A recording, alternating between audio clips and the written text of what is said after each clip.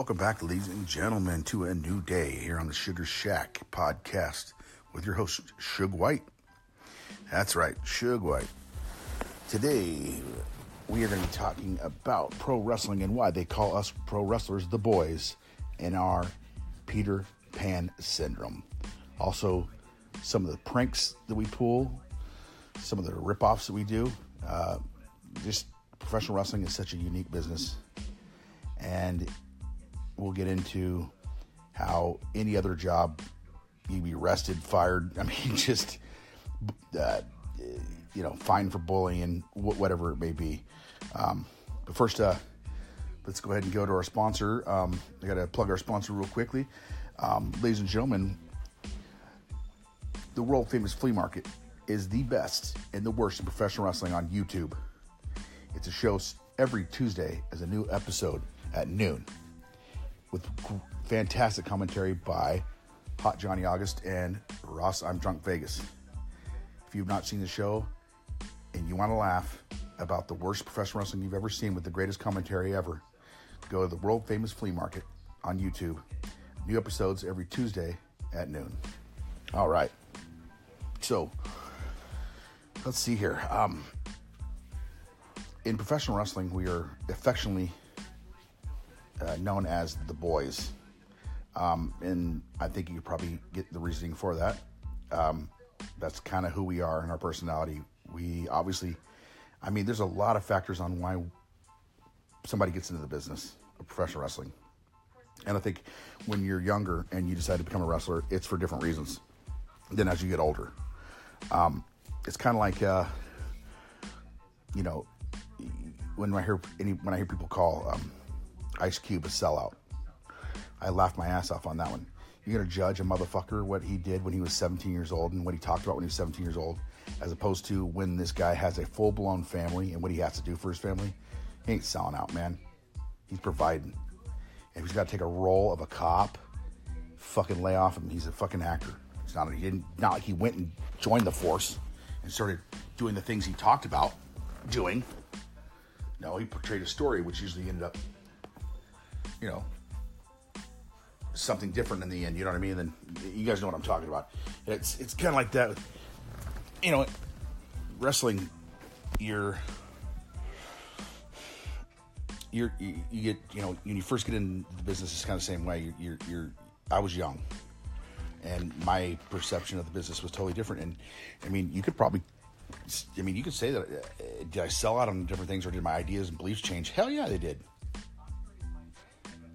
Like I said earlier, the End of the Innocence song is amazing. It's perfect. You go in one way and you come out the other. It's kind of funny to watch.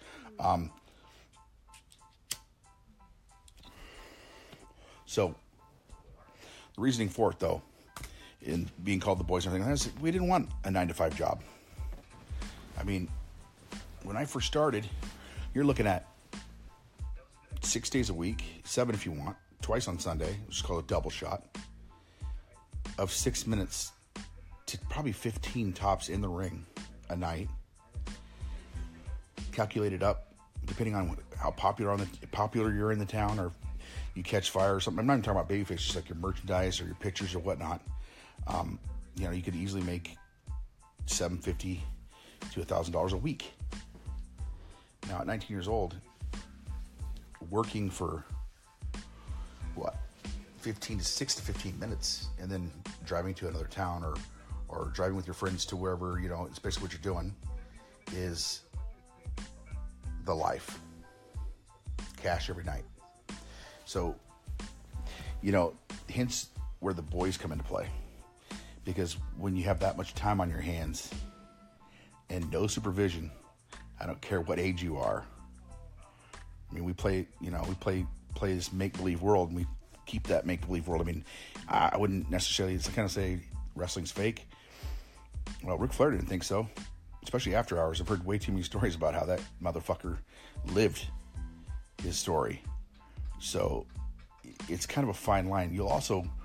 Wrestling is so crazy and unique, and I'm going to try to dive into this and not get so sporadic, because I could go so many different ways on this, because of my experiences in 23 years packed into my brain. But you got to understand that anywhere else, any other job, I'd be fired or have a lawsuit for sexual harassment or bullying or the cause of someone doing something bad, because you think it's hard, because there's certain people who get targeted because they don't take it very well, like anything else. Okay, and it's like graduating high school to go to high school, but with wrestlers. I mean, it's crazy. You got people who don't like you because they don't want you taking your spot. You got people who want to rib you because you're the weak one. Only the strong survive. See how you react. A lot of things in professional wrestling is how will this person react? I wonder how this guy would react. So, some of the ribs, we call them ribs, the jokes, the pranks we play on each other. I can tell you a few from some superstars. I can tell you some from what I used to do. Little stuff like this to keep ourselves entertained. So I was at a DOA show, and we were in Willamina, Oregon, and the promoter that we were loyal to decided to go into cahoots with this other company that he was calling themselves a version of Portland Wrestling in Willamina. Doesn't make sense, but it's like, yeah, it's like they merged, I guess, and then the goal was to buy them out, and which happened.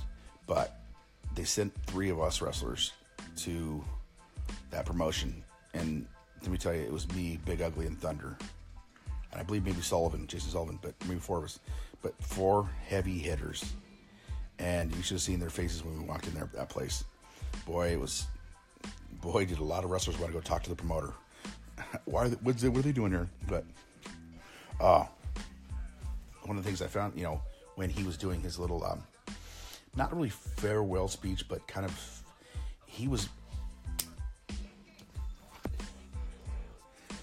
his whole goal was to try to put his 16-year-old son over, wrestling men. And let me tell you something, he looked 14. So that was flaw number 1. Number 2, he wanted to make his own WrestleMania, which he was calling the Wild Card pay-per-view, which I don't know how you have a pay-per-view without cameras. So there's shit going on all over the place here. So as he's yelling Wild Card in this, he's basically emceeing the whole thing in between matches, but after the match. Yeah, in between matches, not during. But plugging the hell out of this Wild Card. So when he decides the big finale or the big time to explain what this whole Wild Card is, I realized that the speaker in the back, the locker room, where he is, the one he's using, is like right there. And as I see the cord and the speaker, the minute he gets to a good spot, I yank that cord, boom, and boom, he goes silent. And as soon as he goes, what the and he starts to say fuck, boom, I plug it back in, blow, fuck. So he goes, I apologize, that must have been a short circuit in one of the wires. I commenced to do this for another 5 minutes before our promoter peeks his head in and goes, oh, Jeremy, stop. Think about doing that in a business meeting when you're in front of, you're working for this bank firm or this firm, and you're trying to pitch this huge idea, and someone just pulls the microphone cord. I mean, I'm sure it's happened, but if you get caught, what do you think would happen? You better be a top salesman, or else you're fired. That's just one of the funnier things that there was one time Bubba and I, for some strange reason, this guy showed up at DOA, and he was, he looked like Weird Al, okay? Weird Al with a pear-shaped body. And he had fuzzy hair like that, frizzy hair just like that. And so Big Ugly decided, we were kind of wondering where the fuck he came from. And we're just kind of talking that Bubba and I are going to have, the Blanchard brothers are going to have to wrestle him and somebody else. And I was like, I don't know who this fucking guy is. And he's wearing these, hence the name, why we gave him Butterscotch, was because he was wearing these weird gear that looked like butterscotch. And so Butterscotch was born that night. But the funny rib was, and some people look at it as like, man, y'all cruel. But boy, you got to keep yourself entertained. And this is how we used to do it. So this wrestler named Draven had these little like crisscross braids that he ended up getting cut off. And they were, each braid was tightly rubber band, so they kind of stayed put. Well, they cut about 3 or 4 of them. Well, Bubba went out during intermission and grabbed one of those. And I don't know why he did it to begin with, but he did. And then, of course, being the Blanchard brothers, there's a couple roach clips hanging around because, well, it's no secret.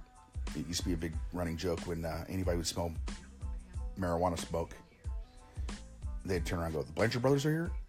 So, yeah, we're both definitely the Spicoli. Spicoli's van, first day of school, and they peel out, and it's just a huge, burrow of smoke.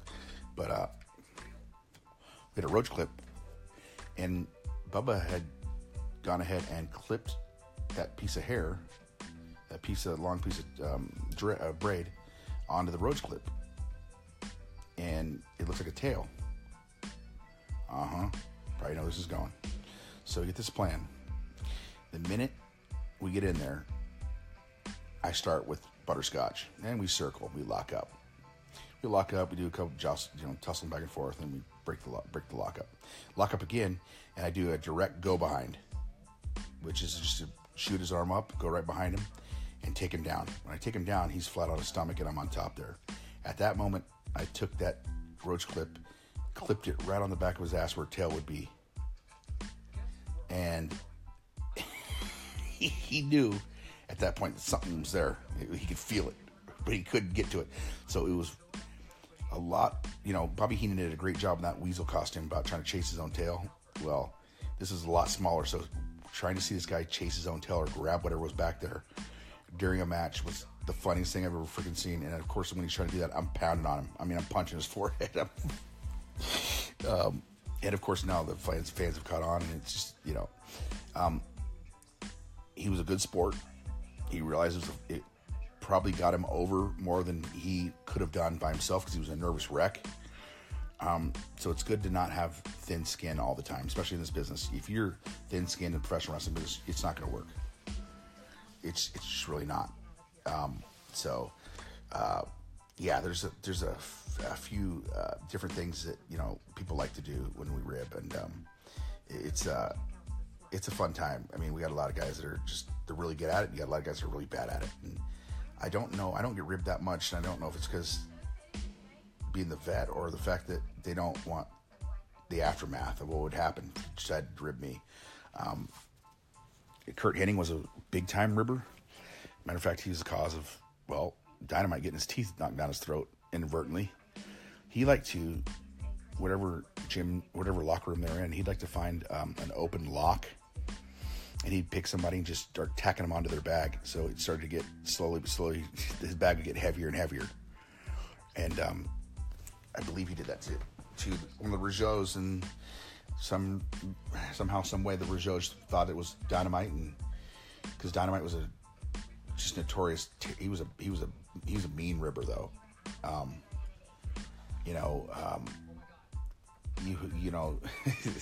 So that ended up, in a fight, and Dynamite losing his teeth because he got sucker punched out of fear. Because Dynamite was a little sawed off keg of dynamite, little brick of dynamite.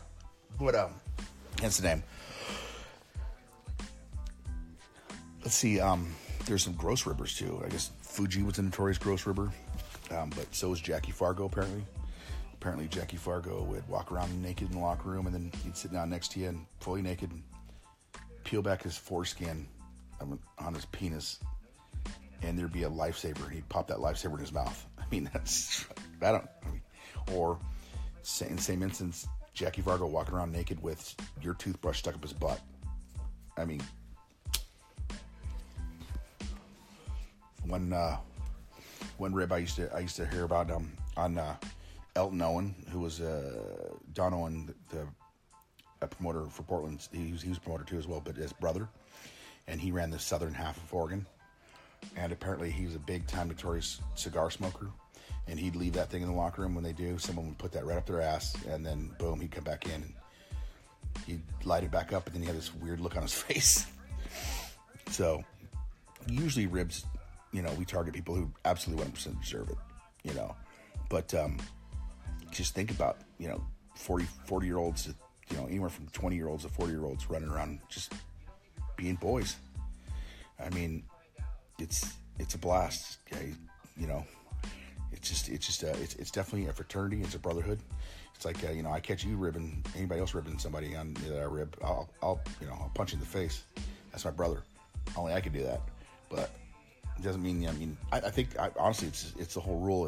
If we're not ribbing you, then I don't like you, So, it's just, there's a lot of different things we like to do,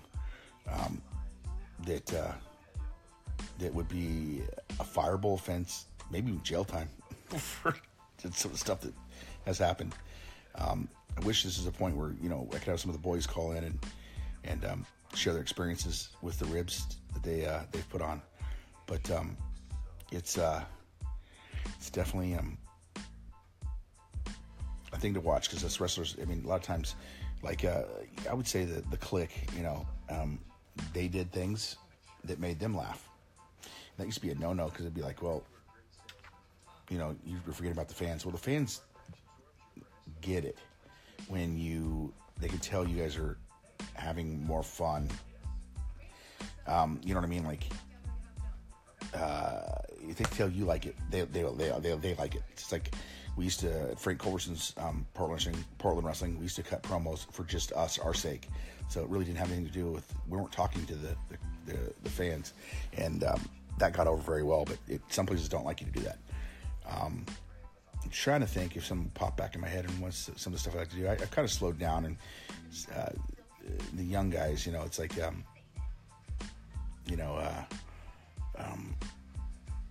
let's see here. Oh, here's my favorite. So here's a good example. So Buddy Wayne, God rest his soul, up here in the Northwest. He was the funniest guy I ever been around in the locker room. By far. And so we were at this armory when we used to tape, and we'd all go do promos. Well, the promos were so good that there were sellouts. Like, we could barely get anybody. All the boys were in that room waiting to hear what the next person had to say. And so we got there early, and it was me, Buddy, Ed Moretti, my brother, a couple other people, Skag, I believe, maybe Scotty Mack. But in the corner, I hear water. And as I look up, Buddy Wayne is taking a piss in the mop bucket. All right. And as I look up, he looks over his shoulder and goes, "First rib of the night." And I was thinking, well, what kind of rib is that? You're pissing in that thing, and we're not going to be around. It's not, da-da-da-da. So didn't think much of it. So it takes about an hour to do our promo. So as we're leaving, Buddy's in front of us, and he turns back around and goes, "See, I told you." Well, down the hallway we were in was the janitor who was mopping that same floor with that piss mop bucket. So there's that. There used to be a big one, gross ribs, where up in the WWE, if they didn't like, especially some of the divas or the girls like Sable, or I've heard this with Sunny, certain people like to either shit in their bag. Somebody even has gone far to shit in their food. As someone shit in Lawler's Crown when he first got there. So, you're just not safe. And the longer out on the road, the worse it gets. So, there's that aspect. Really, to be honest with you, there's things in professional wrestling that you do that just would not float anywhere else. But that's the beautiful thing about this business. Nothing's original anymore either, as well. Okay, granted, it's all a take from everything. It's like music. Like, Tom Petty never went after anybody that had a song that sounded like his, because he's been known to say that it was there's only so many three chords you can play, and really songs and stuff like that are a take from somebody else anyways, subconsciously. So same thing with wrestling. You know, you got to at least be smart about it though. Like you can't try to steal somebody's stuff it's modern that's doing it right now. It's why I watch when people say, "Well, oh yeah, man, you watch WrestleMania?" No, I did not. You know, you watch Raw? No, I did not. Why not? Oh, so you're SmackDown? No, I'm not. I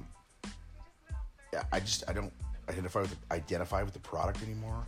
I watch 80s, 70s, and 80s, and 90s, some 90s, because that gives me the ideas back then that these kids that come and watch these shows, they don't and they haven't seen these storylines or finishes or endings, and usually the dad taking them remembers but doesn't remember exactly, as opposed to, you know, you doing everything Randy Orton did Monday, you know, the last Monday night, which is done. People do that.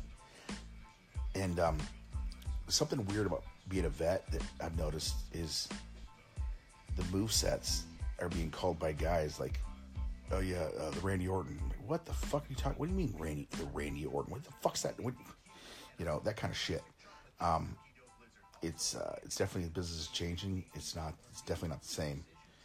It's not the business I fell in love with, but I mean, I do love professional wrestling. But I would rather watch 80s and 90s and 70s and stuff like that. It just gives me ideas that people are like, oh, you know. So as opposed to throwing a move set together that's so clustered and so it's been done so fast, they can't see, they can't register, the fans can't see what's going on. They don't know what the deal is or what just happened. I'm going to list off some things that, let's just talk about WWE and how badly they take from people. If you don't believe me, we'll go through a couple of different things here that I wrote down, and I only wrote down because I didn't want to forget them. And I wrote down 10 things that WWE's blatant for ripping off. Number 10 is number 10. Nitro inspired Raw. It's exactly like that format. It's that live format, 3 hours. It's exactly the same as what Nitro was doing, and basically that's Raw. Now I thought it was neat that their little moniker was Raw is War, which is just Raw spelled backwards. I think is pretty clever. But other than that, it's almost exactly taken from Nitro, and basically the Mr. McMahon character is flat out a ripoff for Eric Bischoff. If you think about it, everything I'm telling you right now that WWE's done, somebody's done it before them, and right like yesterday or the day after, they have no worries about doing it and doing it the next night, but trying to do it better. But Mr. McMahon's that whole, coming out and being a heel presence is what Bischoff did when he came back, and he enjoyed that they found out he was part of the NWO or whatever. Think about it. That's number 9. So number 8, DX is a direct ripoff of NWO. Okay, which NWO is a direct ripoff of what they did in New Japan. So there's a trickle-down effect right there. But DX is just completely, a blatant ripoff of NWO, and they're I guess what you call answer, because at that time, during the Monday Night Wars and stuff like that, Turner and NWO were just destroying. 84 weeks or something like that straight. They beat Raw. Let's see here. War Games was inspired, Elimination Chamber was inspired by War Games. If you're not familiar with War Games, that was one of Dusty Rhodes' brainchilds. And that was 2 rings with a top lid on top right next to each other.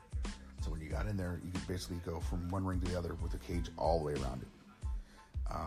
Fun. It's a great concept. Still loving to this day to watch those things. Starrcade was inspired. WrestleMania was inspired by Starrcade. Another one of Dusty's. Dusty had to jump on the pay-per-view kind of closed circuit thing before anybody else. And it's WrestleMania. Starrcade definitely came first. It was a great idea, but WrestleMania is like anything else. It's usually not the first really good idea. It's that really good idea that someone else took and blew it up. It's basically how the world works. So let's see here. The Cruiserweight division. You can directly thank Eric Bischoff for that. As a matter of fact, without Eric Bischoff doing that, then you might not see Eddie Guerrero in the WWE as a champion, but Bischoff was the first to really put in the cruiser division and really make it entertaining, and a lot of guys came out of that. Think about it, I'm not going to say Van Dam wasn't an ECW guy first, but what I'm saying is out of that, you had Malenko, you had Benoit, you had Guerrero, you had Mysterio, you had Juventud Guerrero, you had La Parka, whatever. How many? It was just peppered. But that was definitely an Eric Bischoff thing. Basically, it looked like this whole Attitude Era thing. Vince just decided to do whatever Bischoff was doing. Because let's see here, Sting inspired the Ultimate Warrior. Apparently, that's Vince wanted to counteract Sting's popularity at the time, and what better way to do it than the guy that he used to be in a tag team with? He trained in the same training facility, and the problem was, even though Ultimate Warrior looked like $1 million, his in-ring work was terrible. Let's see here. Oh, the Higher Power and the Black Scorpion. That one's kind of, it seemed like the whole thing was blatant. Unmasked just to reveal, did it, and find out later on down the road that it was Ric Flair. That was just, I don't know. That's not even a good idea to begin with. So, Ric Flair with the world title. He came over in '92. He had that title they were using, and ended up having to mark it out, pixel it out or whatever. But it wasn't, after the merger, they brought that belt back. It's now gone, but that's 10 things right there that your beloved, no other competition company, only thing going to the fact where, I'm sorry folks, but this is something that's bothered me, is when people consider WWE like the show and everybody else is just playing backyard wrestling, which is bullshit. I've come across guys that deserve to be in a contract that aren't, because one way or another. So that's, even the best of the best take. So it's like me, for instance, mine's I have different outfits, but two of my outfits, one of them is a tribute to Macho Man with the 3 stars in the front. And my tights always have 3 crowns on the side for Jerry Lawler.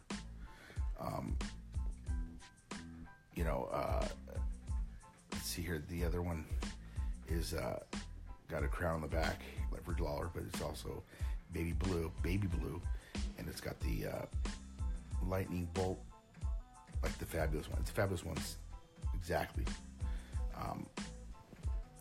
So those aren't mine. Those were my original idea. But I tell you what, I guarantee you that in the Northwest, anybody that was 18 years old or younger in that audience had no idea that I was wearing the exact same pants tights as the Fabulous Ones. So nothing is safe and nothing's sacred. It's that kind of business. Like they warned us when we first got started, is don't show your finishing move if you haven't done it yet in practice or anything to another wrestler that's wrestling before you, because they will do it. So sure as shit, the next show they have, they will use that move, and they won't lie to you about it. Oh yeah, I'm stealing it. So it's kind of funny because all that seems like it's childish, and hint back to the boys. So there's a reason for the madness. But yeah, it's a weird business. As I said, any other business in the world, you would, yeah, you wouldn't be there long, but it's all part of the staying, not overstaying your welcome, that kind of thing too. Like with me, like I could have kept going with the concussions and like switched my work around to where like a lot of veterans will switch their work around and not take as many bumps, and it looks like you're just frail, and I didn't want to do that. But I don't miss the small scale back locker room politics kind of thing. It's everywhere, even in the independent scene, folks. People politic all the time. There's people, someone bearing you. We call them, a lot of Memphis handshakes are going on with wrestlers, and that is the old bro hug with one hand cupped in, bringing you in, and the other hand stabbing you in the back. So, person that you might think has your back the most might not. That's professional wrestling. It's always, we're independent contractors pitted against each other. Kind of funny stuff, but really, at the end of the day, Peter Pan syndrome is, Peter Pan didn't want to grow up, and I don't blame him, because when you get to go out and do something as absurd as professional wrestling, and I say absurd because just think about it, it's crazy. Yeah, it's just a business that I can't. If you're not in it, I can't fully explain it. It's unique in its own right, and it just brings out the most colorful people. If you think about that too, artistic, colorful people that come together, and it's what I like to ask, and I doubt I'll get anybody responding, but I'm going to keep doing it just in the hopes, who's a wrestler? It doesn't have to be now, that kind of like moved you, inspired you to do something, whether or not be wrestling, but something just in life.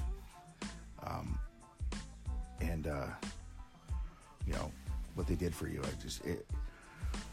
I don't know. I had a lot of help in my way up, and I got lucky and got to be mentored by a lot of people that did a lot of things, and a lot of times, riding the roads, that was part of your education. You might have had 6 minutes in the ring, but you had 3 hours to the next town that you were driving to somebody, and you were listening to those stories, those old timers, and that's how you learn to be a storyteller.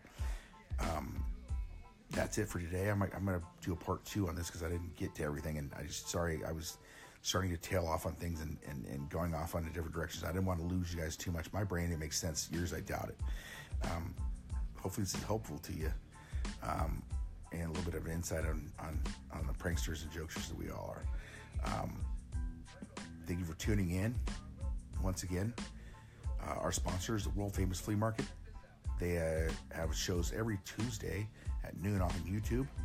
It's the best of the worst of professional wrestling, with the greatest commentary team ever put together. Hot Johnny August, Ross I'm Drunk Vegas. These two are crazy. And they have a famous friend that pops in every now and then, so you got to tune in to see who that is. But I appreciate the support. We're slowly but surely gaining more people, and that's nice. I was hoping I wouldn't be too sporadic to where people were like, yeah, I can't take that guy. But I got a lot of stories and a lot of friends and the wrestling business. I won't